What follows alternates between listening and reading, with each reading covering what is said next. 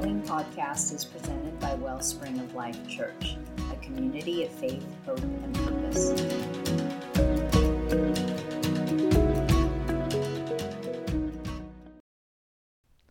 I like what Lou Cato had to say a couple of weeks ago in a devotional. He talked about how that night, the one that would change everything, started out as just another ordinary night for the shepherds who were watching over their sheep. The shepherds had no expectations of excitement. These are sheep they're watching. Shepherds, however, treasured the predictable. This was the night shift, and the excitement was bad excitement.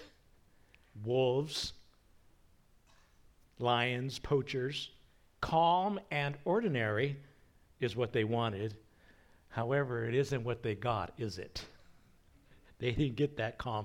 Luke chapter 2, verse 9 says, "The angel of the Lord appeared to them, and the glory of the Lord shone around them, and they were terrified." I think I'd been terrified too. How about you? If it happened today, I could just hear folks thinking and saying to the news reporters, "Man, we had an alien encounter," you know. It had been something weird, right? But they're terrified. Now, we always assume the worst before we start thinking about the best. Good thing the shepherds hung in there. I'm thinking they're so terrified they can't move anyway. They're froze in their tracks. They lingered. And it's a good thing because otherwise they might have missed the next thing that the angel had to say. Don't be afraid. Today in the town of David, a Savior has been born to you. He is the Messiah, the Lord. Luke Cato continues, "The night was ordinary no more." The announcement went first to the shepherds. They didn't ask God if he was sure that he knew what he was doing.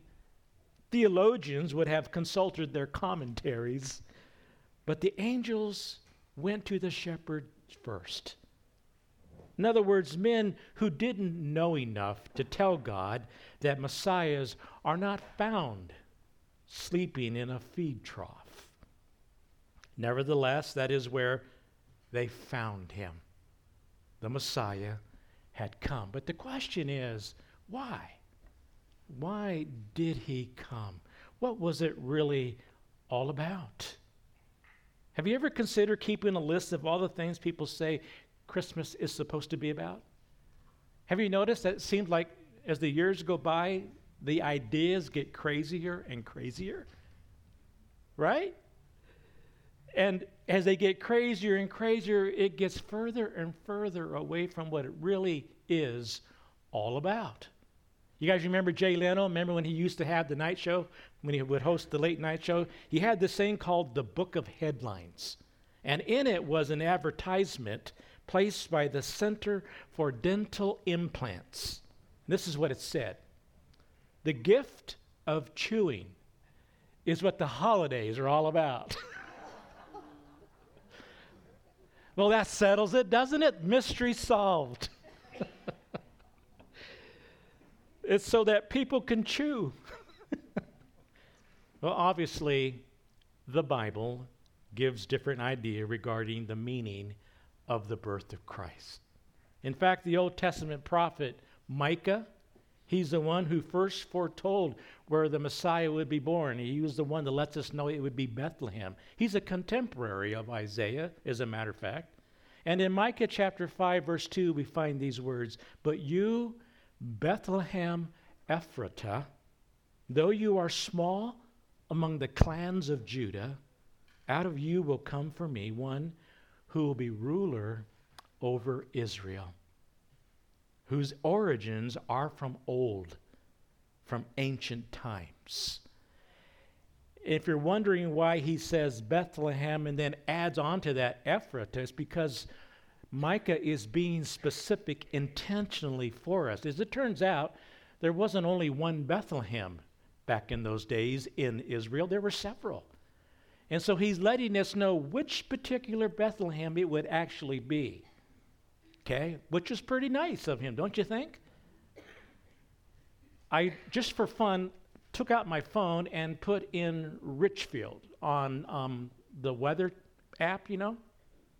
I counted 10 different Richfields in different states in our country.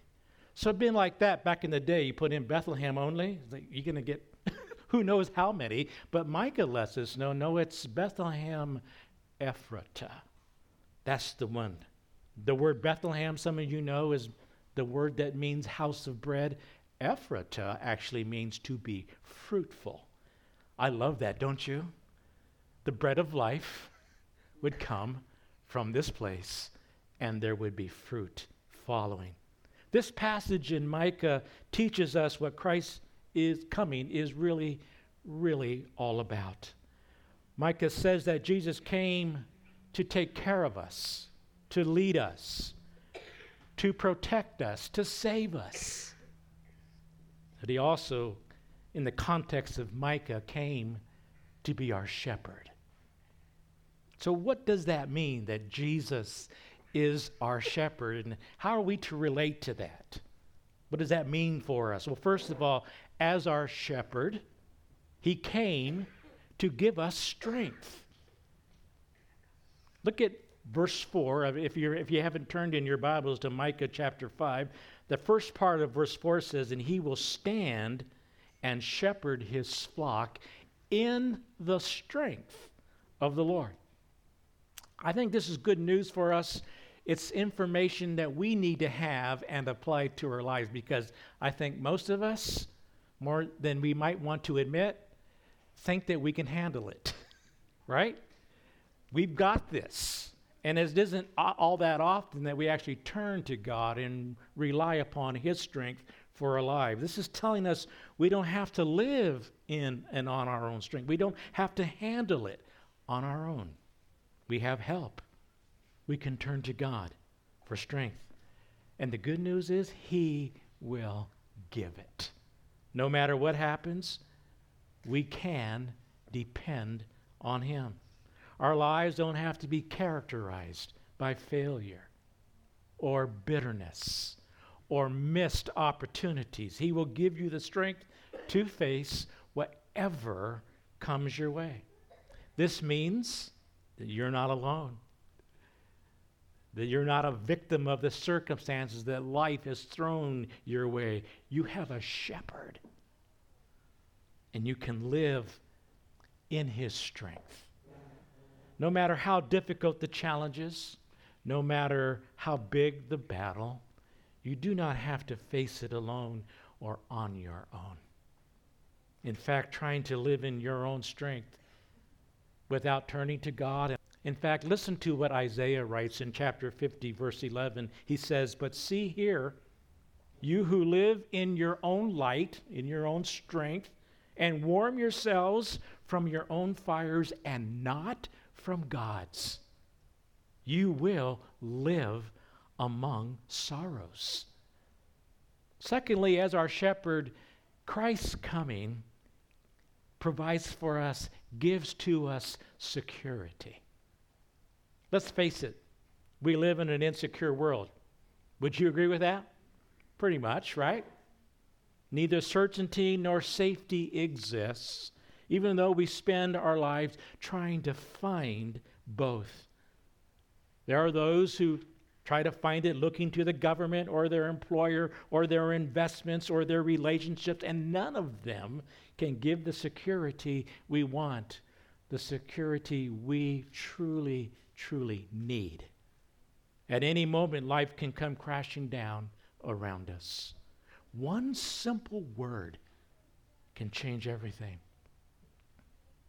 A word like divorce, or cancer, or downsizing, or how about this one, pandemic. We hear these words and suddenly we become like those angels on that one first holy night, terrified. And the world doesn't seem to be so safe anymore, if it even ever felt like it was to you. The fact is, we don't know what's going to happen tomorrow, do we?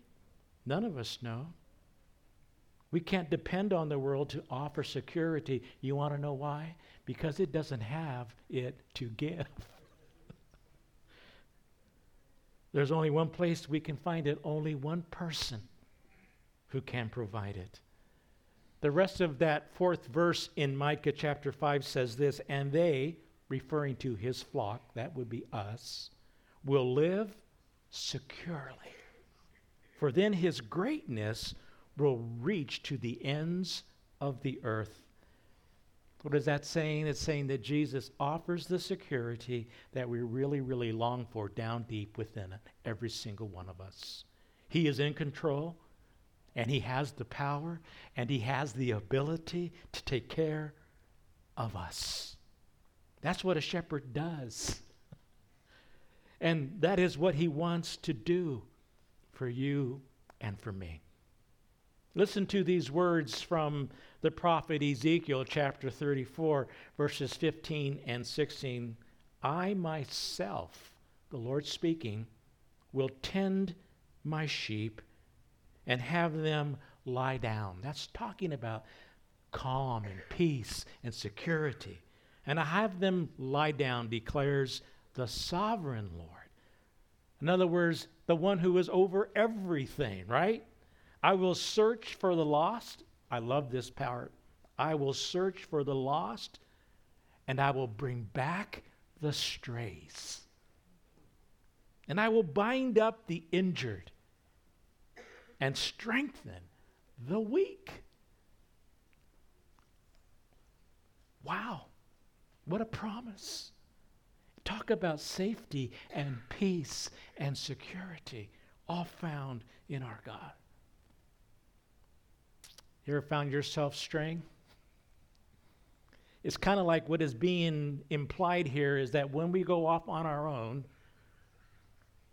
we're going to end up beat up, hurt, bloody, whatever you might picture.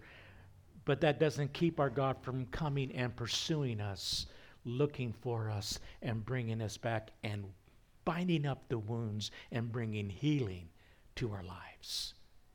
That's what is being said here. He's saying, I will take care of you. You are safe with me. I will tend to you. If you're lost, I'm going to find you. If you stray, I will bring you back. If you're injured, I will strengthen you. I am your shepherd. I will take good care of you. God made this promise that we find in Hebrews 13, verse 5. Never, never, never will I leave you, or some of you know how it finishes, don't you? Nor forsake you. Good words. Jesus even himself said in John 10, my sheep listen to my voice. I know them, and they follow me. I give them eternal life, and they shall never perish. No one can snatch them out of my hand. Wow. Good words. Sounds like security to me. How about you? It appears that David, the shepherd king, understood that. He finishes out the longest chapter in the Bible, Psalm 119, with these words, I have strayed like a lost sheep. Seek your servant, for I have not forgotten your commands. Wow. That's why Jesus came into the world. That's what this time of year, this season is all about, to pursue you, to find you, and then offer you the kind of security that this world cannot give. Security based not on things or circumstances, but on his never-ending love for us. Are you thankful for that? Once again, sheep find no safety in themselves. They can't protect themselves from the enemy, and they can't take care of themselves left to themselves. They need a shepherd. And you know what? So do we. So do we. And so in him we find strength, and in him we find security, but also because he is our shepherd, his coming brings to us serenity. Now I stayed with that, and you're going to see why in a second.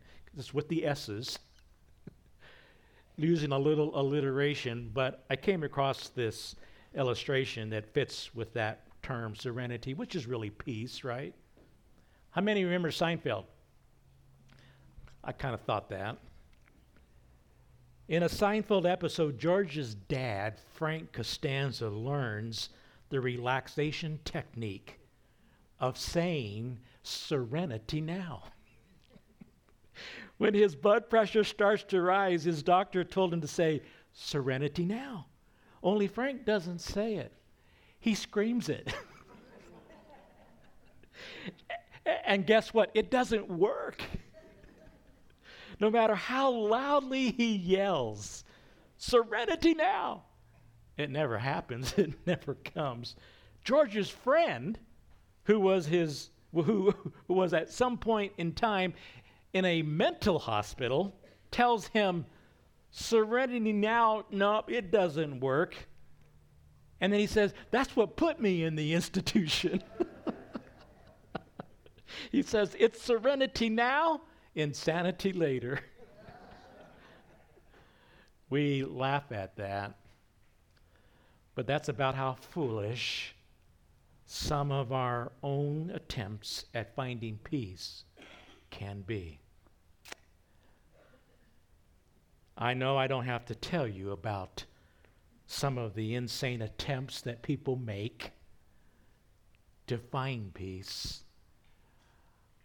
I know I don't have to tell you because you've been there and done that. And in case you haven't noticed, we don't live in a very peaceful world. Neither inner or external peace exists for very many. Jesus came to bring peace to all who will trust and follow him. The first part of verse 5 in Micah chapter 5 says, and he will be our peace. And in Luke chapter 2 verse 14, his birth is announced by the angels who said, glory to God in the highest, and on earth peace to those whom his favor rests.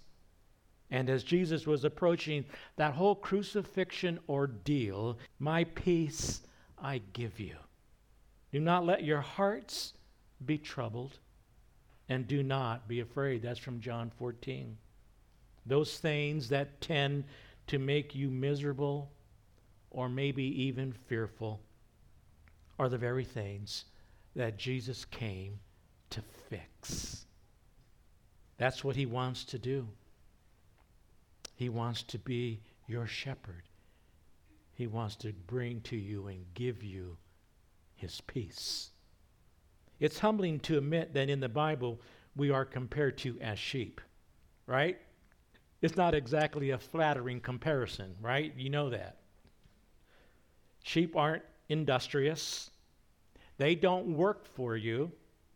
They don't protect you. Have you ever seen a guard sheep? Neither are they particularly bright. You never see sheep in a circus act. The one thing sheep can do, however, though, by nature, is follow their shepherd. They're good at following. They're good at trusting. And that's what God wants to do for us. He wants you to follow him. He wants you to trust him. Now, I realize this is simple, basic Christianity 101. I know. But it remains, as far as I am concerned, no matter how long we've walked with the Lord, it remains amongst our biggest struggles. Trusting and obeying. Nevertheless, you can cast all your cares and concerns, all your worries and anxieties, all your sin and unbelief on him. and he will take them away. That's what Jesus, our great good shepherd, came to do. He came to seek and save the lost, so that all who follow him may experience life in its fullness. That's what Christ's coming is all about. Wrapping it up, just this morning I was reading another devotional, and it went this way. It says, the story of the servant shepherd is a story not about what we must do, but about what Jesus has done. He came down into the dungeon, into our enslavement, into our blindness, and said, "You failed, you've broken the law, and you are entirely unable to rectify yourselves, to rectify the condition. But I save sinners. I open blind eyes. I release captives. I bring light. I have done everything required for you. Turn to me in simple faith and childlike trust, and then you will see that you will be free, and your darkness will give way to his light, to sunshine." You see, the one who has done all this is the one that we gaze at sometimes when we see those nativity scenes. And I just want to encourage you and challenge you, and I don't know what goes through your mind when you see that, and sometimes I think people lose track for a moment maybe of what that baby's life is going to be all about, and all that that baby will do when it becomes a man for you and me, in terms of enduring the horror of the cross. Never let it fail to move and inspire you to praise and worship of the divine Son, who came to be the light of the world, our Savior, our Redeemer, Sustainer, our great and good shepherd servant, so that then we then would take those things in and then begin to live them as well, and take light into this dark world in which we live. Sound like a plan? May we be reminded of that with all the craziness that goes on during this time of the year, all the commercialism, consumerism, and everybody getting caught up in everything that Christmas is not about. But that's what it is. He came to be our King. Let's let him rule and reign in our hearts. Amen. Thank you for listening to this message by Wellspring of Life Church in Western Colorado. If you'd like to learn more about our community, please visit wellspringoflifechurch.com.